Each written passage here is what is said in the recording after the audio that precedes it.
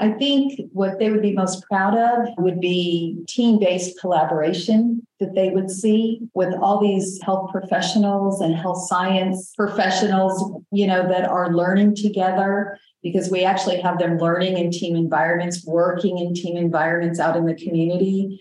I think what would be most surprising to them would be how much we've grown as an institution, right? We have really expanded not just our profile in terms of our academic programs, but our footprint. And looking across the globe now, these 90 countries that we're drawing students from across the globe, I think that they would be really surprised because we've become so much a global society.